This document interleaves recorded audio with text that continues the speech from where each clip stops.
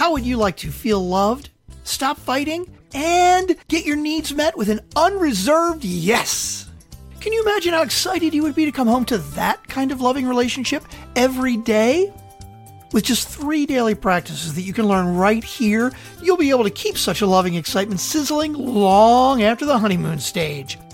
And with such controls in your hands, you can feel secure that your X's and O's will never again become X's and woes. Now here's your host, Cheryl Herbst, the world's simplest relationship strategist. Hello, everyone. Today you'll be listening to the second half of my interview with Mr. Frank Mancini.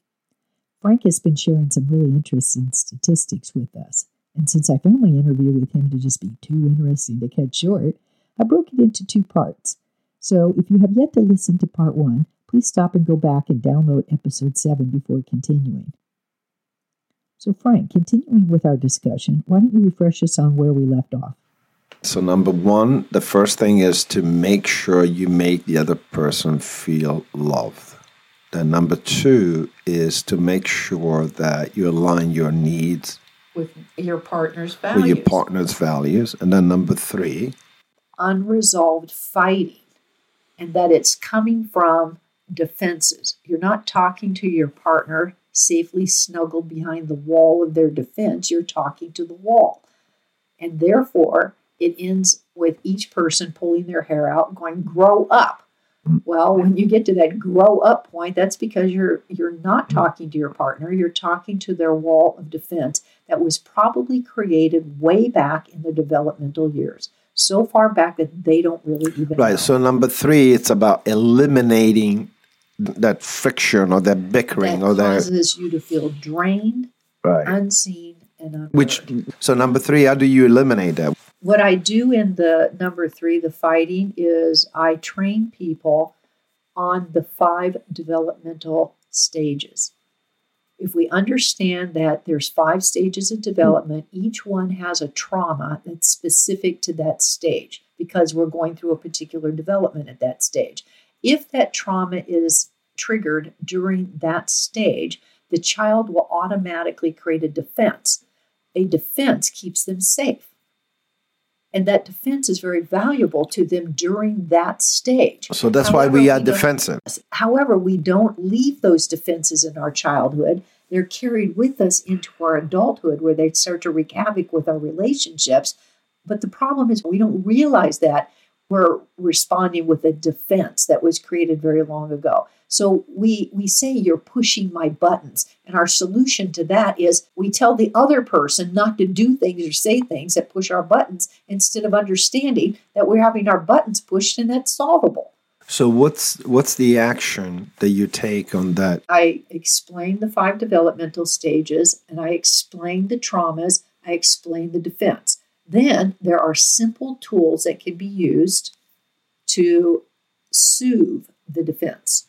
I see. And then you go into each and every tool, right? Yes. Okay, so from what I stand, simplistically, I need to make the other partner, the other person feel loved, period. That's what I need to do. Why do you want to do that? Because it's about the end objective. The objective is to be understood. So you open up.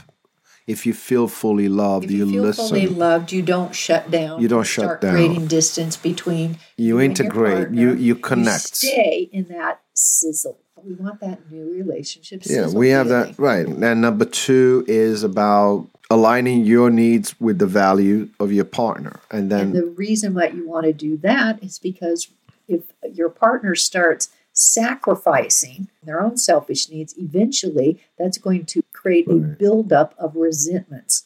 And resentments destroy relationships. So instead of sacrificing, you're aligning yourself so it's effortless. Exactly. So the other person willing to do because it's part of their value system. And that's exactly what we want when we ask for our needs to be met. We want them to do it effortlessly and of course, out of love. And of course, the silly question that I have is that if your needs are incompatible with the values of the other partner, that of course you got to find a different partner. Like, give me an example of what that would be. Well, I like to go to the theater, but my partner would never go to the theater, find the theater boring, so it's not part of that value system. Therefore, if that's really important to me and I really want a partner that enjoys the theater, then I cannot compel them to my need because it's not within their values. Therefore, I need to find somebody else that is. Or you could find a value that is compelling to them. Okay, that's what I want to understand. Okay, so let me understand that. Okay, well, let's think about it. What kind of values could another person have that you could align with your need to go to the theater with your partner? In other words, if you have a high value of wanting to share your experience with the person that you love the most, and you happen to love theater and you happen to love your wife, and you want the two of them to come together, but your wife isn't really interested. No, but theater. This is way before that. I think by the time you already have a wife, whether the theater is there or not, it's not important. I think what's really important is in the beginning. I have a high interest in theater. I want to go there. I'm looking for somebody that appreciates that. Okay, so let's say I meet somebody and I take him to the theater and they're like, you know what? I don't like it. Next time, don't call me. I don't want to be there. So what happens then? How do you stimulate a need? So my question is, what is the values of your partner that you could link that need to? Your need is to share the things you love with a person that you care about. What values can another person have that they would be willing to go to the theater with you, even though theater is not necessarily their primary interest? I see. Okay, so an example would be, let's say the fictitious partner likes George Clooney, and I find a play George Clooney is in, and then it could be a compromise. I'm trying to understand the compromise. It's meeting your partner's value. You want to inspire your partner to want to do something that you want them to do. Right. You know what I'm going with this. So I'm trying to understand the context. So now I believe I understand. Because the first one was really clear. When I look at number 2, there's more nuances. It's not as clear. It's a little more to grasp than just making your partner feel fully loved. Right. And that's why it's important that it's brought down into simple terms and it's explained simply.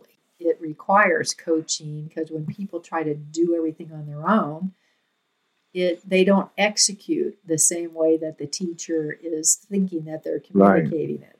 And no matter how simple we explain things, every person is going to hear it differently because we all have filters that we run communication through. So we have to learn to execute accurately. And that takes a little coaching. Well, lack of execution is one of the primary forms of self-sabotage. So the coaching side of it has to get at the root causes of why you're not doing it. Right. One of the reasons why I think people don't execute good relationship strategies is because they don't have a good strategy. They don't know what the best practices are, so they just throw out a whole lot of things like shotgun, and they hope something sticks. We need something simple, and we need something that works for everybody. Right, and as you know, execution, it's a learning process. Even if you try to do a hobby or learn a skill set that you could take to a job, everything takes a little time to learn how to execute. I'm not saying just do it any way you want is going to work. You know, there's a skill set behind it. There's a way to learn to communicate, and it takes a little practice. The more you practice, the better you'll get. And the better you get, the more successful your relationships will be. And it's a place to start, and it's a guide, and it's a guide that you have to go execute, and you have to keep trying it until you get it to work for you. But we do lack that guide in today's society. There's no place. That's what my book and what my strategy is about. It's giving people a guide that's simple and easy to execute, and all they have to do is just practice at it. I've known of people that have had like 5, 6 divorces. I mean, look at the amount of money they could have saved by reading your book, right? I'm all for that. Look at the guidance, you know what? It doesn't seem the heartache they would have, just going through that. They would have not gone through, the losses they would have not gone through. Right.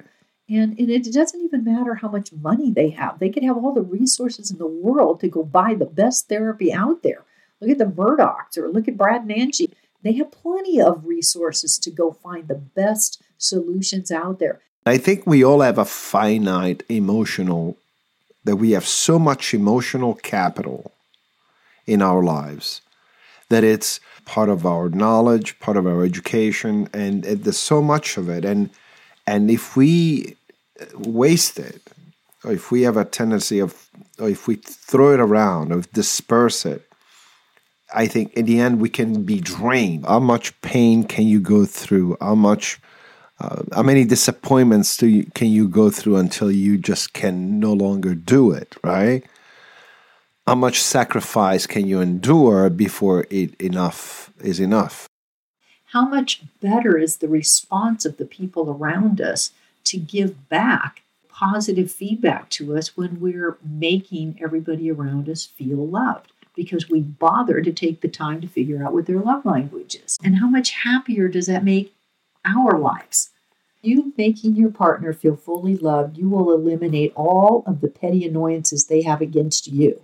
By meeting your own needs through your partner's value system, you will eliminate all the resentments that your partner is building up with the old methodology of sacrificing. Right. No matter how much you meet your needs through your partner's value system, and no matter how much you make your partner feel fully loved, you're still going to butt up against their defenses. And that's going to create unresolved fighting, which is going to lead to feeling drained and not being seen and heard. And that's going to break up your relationship anyway. When your curiosity is aroused instead of your own defense being triggered, then you say, oh, you're just being triggered by some old defense. Oh, gee, I wonder what that is. You got the education in your brain of the 5 developmental defenses that are created. And you say, oh, this sounds like you're being triggered by the nurturing defense. So how am I going to react to that? I see. Okay, now we make very differently than if I just think you're being stupid and you need to grow up. Got it. If I'm feeling fully loved, if my partner is feeling fully loved, if my partner isn't building up resentments against me, and if my partner isn't triggering mine or me triggering their defenses, how much more peace, how much more love am I going to have in my relationship with my partner? So what we're trying to do here in my strategy is inspire desire. So to keep in mind the 3 daily practices at all times, to just have those as the focus of the relation, eventually they become natural. They then have better choices that they can make. We learned this in our neurolinguistic programming classes, that most people are doing the best they can with what they know at that moment in time. If they're being triggered, then it's probably a defense. If they understand their own defenses, they can let down their guards and deal with their defenses differently. And that opens the channels of communication. And also most people will choose pleasure or they move away from pain or move if I towards can give them pleasure. A way to speak in such a way that it builds pleasure instead of pain, why would they not choose that? And I think that these 3 practices are the simplest ones I've discovered so far that get people results and will get anybody results. Okay, good. So how have you seen some of the people that you know get over some of their challenges by using your 3 practices within a relatively short period of time? If you go home today and figure out what your wife or your lover's primary love language is, and you start speaking that every single day to them, multiple times a day, how are they going to start looking at you? How are they going to start talking to you? You're going to get immediate results. And then tomorrow, if you say to yourself, I got this need, but let me stop and figure out what values my relationship has that I can link my need to. And now, instead of going over there and manipulating through anger or guilting or whining or any other way that we manipulate people, instead you say, honey, and you actually end up showing your partner how they can get their value net by meeting your need. What kind of response do you think you're going to get? Much better. And how much better is your relationship going to be tomorrow? Okay, then the 3rd day comes by and you get into your normal routine fight over something that you guys have yet to resolve. And all of a sudden you stop and go, I wonder what's going on behind the scenes here. Gee, I wonder if my partner has trust trauma. Well, how can I handle that? And then you remember the tool to be used and you execute that. How much better is that fight going to end up? It's not even going to become a fight. So now how much better is your relationship Well, now you in actually, 4 days? well, You you're see what I'm actually saying? helping each other at that point. Exactly. You actually, And then if both of you are doing it, you're both into it, not just one partner, how much even speedier will that be? So as your partner begins to see the new ways that you communicate in a way that actually works for the relationship, maybe they'll be drawn in and want to execute these practices themselves. Then you can start sharing with what you're learning and, get both of you on board. And how much closer do you think you're going to feel in a month? much closer. How much more are you going to want to touch and love and care about each other in a month if you actually start doing these things? And I can see how this can contribute to not only alleviating, but also, contributing towards resolving repairing. And repairing. You can actually use this to repair. And depressive states and depression in people. I mean, part of depression that we were talking about earlier is people lack of understanding each other. This lack of connection. Right. That people are no longer feeling that sense of unity and connection with other people because they don't know how to communicate in a way that works. Right, so this is definitely or to feed that soil, nourish that soil that all those problems grow in. Then they get taken down by the problems. And then they get disappointed and full of pain, like what you were saying earlier. And then they want to disconnect. And now they don't want to have a lot of relationships because relationships are complicated. They're messy. They're dirty. They hurt.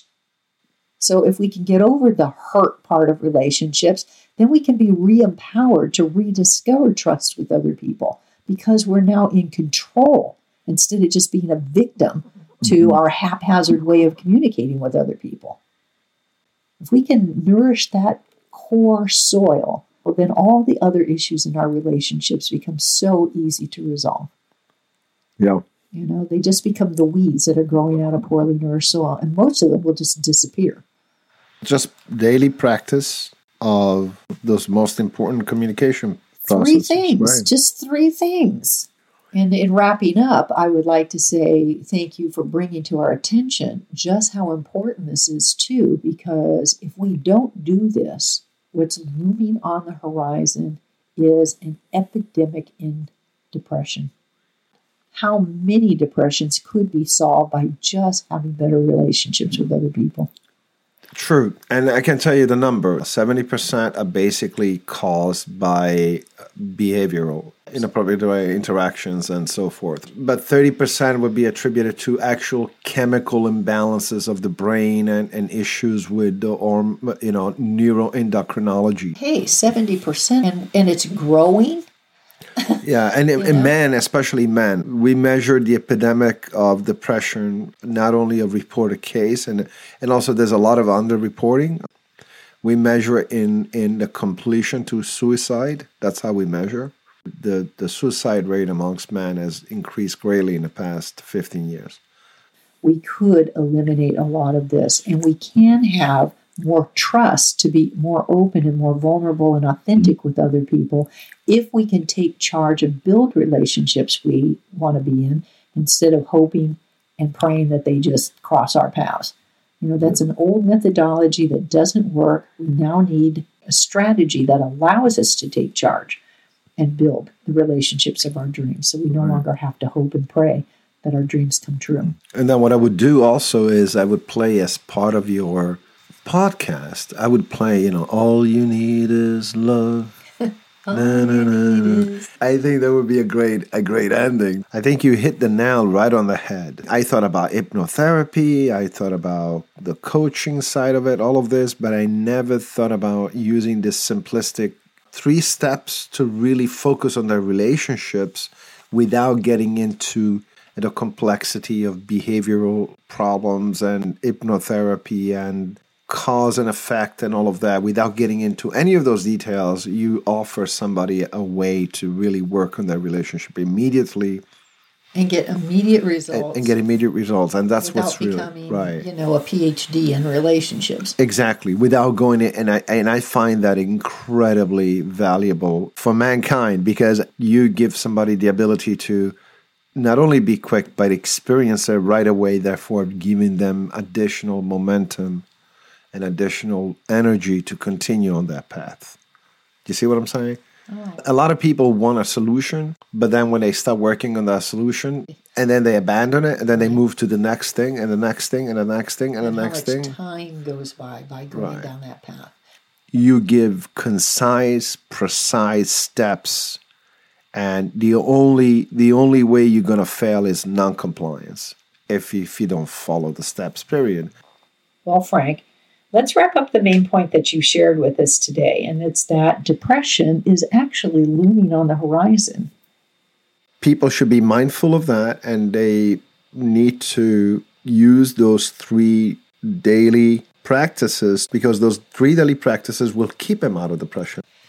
So that's a wrap for today. If you're interested in learning more, please go to my website at afraidtoloveagain.com. And if you would like to ask questions or share your stories with me, I would love to hear them. And you can do that through podcast at afraidtoloveagain.com. And if you're interested in the book and getting all the information on the 3 practices right away, you can also get a free PDF copy on my website as well. So thank you for listening. And thank you, Frank, for having me. Sharing your wisdom with us. I really appreciate it. And we'll see you, everybody, next week. We thank you for tuning in to X's and O's, not X's and Woes. We know you have many options, so we promise this podcast series to be a good investment in you. If you enjoyed the show, please subscribe. We're also eager to hear how well you liked it, so please rate and review us on whichever channel you use. Remember, the goal is for you to feel safe so you can open up to love again and know that you can keep it glowing for decades to come. It is possible, and you can do it. You're not alone. So let's do this thing and do it together. We'll see you next time.